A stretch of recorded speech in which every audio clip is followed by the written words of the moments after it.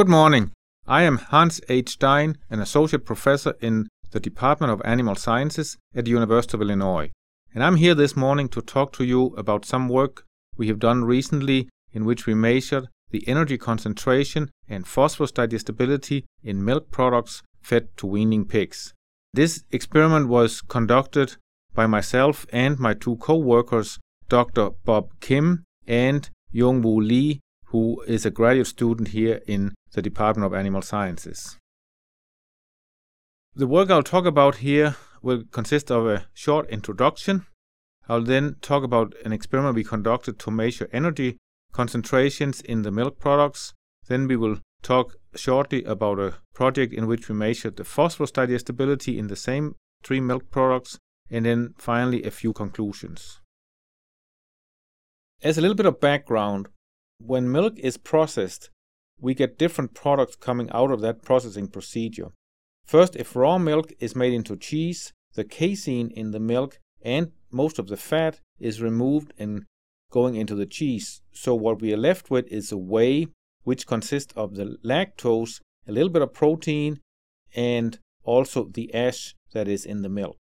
From that whey, the whey proteins can be removed to produce whey protein concentrate, and that will leave us then with the whey without the whey proteins, and that product is called whey permeate. The whey permeate consists mainly of lactose and ash, and if the ash is removed from the permeate, then we will get a lactose product, or a product that contains mainly lactose.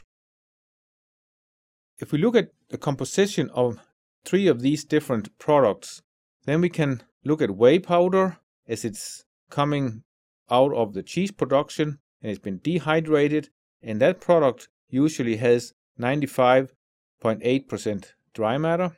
It contains 3,647 calories per gram of gross energy. There's about 13% crude protein, 15 to 16% ash, and a little bit of calcium and phosphorus in this product. Now, as I said before, whey protein concentrate can be produced from whey powder by extracting the crude protein out of whey powder. And if that is done, we are left with a permeate. And in this case, we used a permeate called Perlac 850. And Perlac 850 is a typical permeate containing approximately 97.7% dry matter, 3,426 calories per gram of gross energy, and the protein is down to 4.3% because most of the protein was removed from the whey powder. There's 8.96% ash left in the product, so some of the ash was also removed. And calcium and phosphorus in this product is down to 0.42% and 0.57%. The last product we used was called Variolac 960, and Variolac 960 is produced by removing most of the ash from the Perlac 850 product. And now we have a product that contains 98.4% dry matter, 3,657 calories per gram of gross energy, a little over 3% crude protein, and only 1.7% ash. And then calcium and phosphorus here is down to 0.11 and 0.10% because most of the ash was removed. So from this, it appears that the majority of the dry matter in Variolac 960 is lactose. So lactose in Variolac 960 is about 95 to 96%, whereas lactose in Perlac 850 is only 85%, and lactose in whey powder is about 72%. The objectives of the work we conducted here were to measure the DE and the ME in the three whey products that I just showed. And we also wanted to measure the standardized total tract digestibility, which is also called the STTD, of phosphorus in each of the three whey products. In the first experiment, we measured energy concentrations in the three products. In this experiment, we used 32 weaning barrows. They had an initial body weight of 9.2 kilograms, and they were placed in metabolism cages as shown here in the picture. Each cage is equipped with a feeder, so we can measure the amount of feed that each pig is provided every day. There's a slatted floor, and below that floor there's a screen, so we can collect all the feces from the pigs. below the screen, there's actually a funnel so we can collect the urine as well. And that allows us to calculate the digestible and the metabolizable energy that we have in these diets. We used 4 different diets and we had 8 pigs per diet. The diets we used consisted of a basal diet, then we had a whey powder diet, Perlac 850 diet, and a Variolac 960 diet. The basal diet consisted of 60% ground corn, 28% soybean meal, 8% fish meal, and 4% vitamins, minerals, a little bit of fat, and other products. We then took 70% of the basal diet and 30% of each of the 3 whey products to formulate our 3 test diets. So the whey powder diet consisted of 70% basal diet and 30% whey powder. The Perlac 850 diet consisted of 70% basal diet and 30% Perlac 850, and Variolac 960 diet consisted of 70% basal diet and 30% Variolac 960. The results from this experiment, results are shown in this chart. We have the digestible energy and the metabolizable energy, and these data are on an as-fed basis. The blue bars are for the digestible energy and the orange bars are for the metabolizable energy. Digestible energy is calculated by subtracting the energy in the feces from the energy intake of the pig, and the metabolizable energy is calculated by subtracting the energy in the feces and in the urine from the energy intake of the pig. We have the amount of energy on the left-hand side here and each of the 3 whey products along the x-axis. For the whey powder product, we can see that the digestible energy was 3,494 calories per gram, whereas the metabolizable energy was 3,317 calories per gram. The Perlac 850 product contained a little bit less energy, and there was 3,177 calories per gram of digestible energy and 3,009 calories per gram of metabolizable energy, and both of these values were significantly lower than for the whey powder. However, when we went to Variolac 960, we see that the energy increased compared with the Perlac 850, so we had 3,626 calories per gram of digestible energy in Variolac 960 and 3,537 calories per gram of metabolizable energy. If we look at the data on a dry matter basis, we'll see that the whey powder contains 3,646 calories per gram of digestible energy and 3,462 calories per gram of metabolizable energy. Perlac 850 contained 3,253 calories per gram of digestible energy and 3,081 calories per gram of metabolizable energy.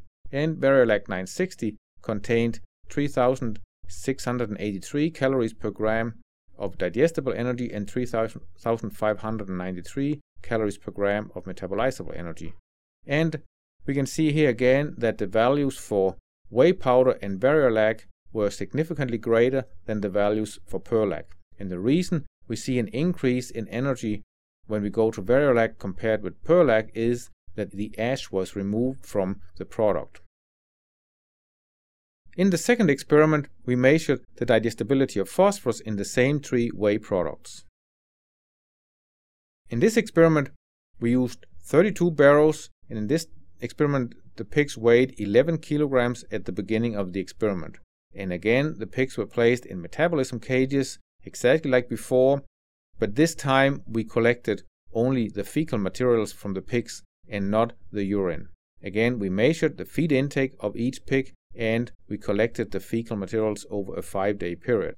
We had 4 diets and 8 pigs per diet in this experiment.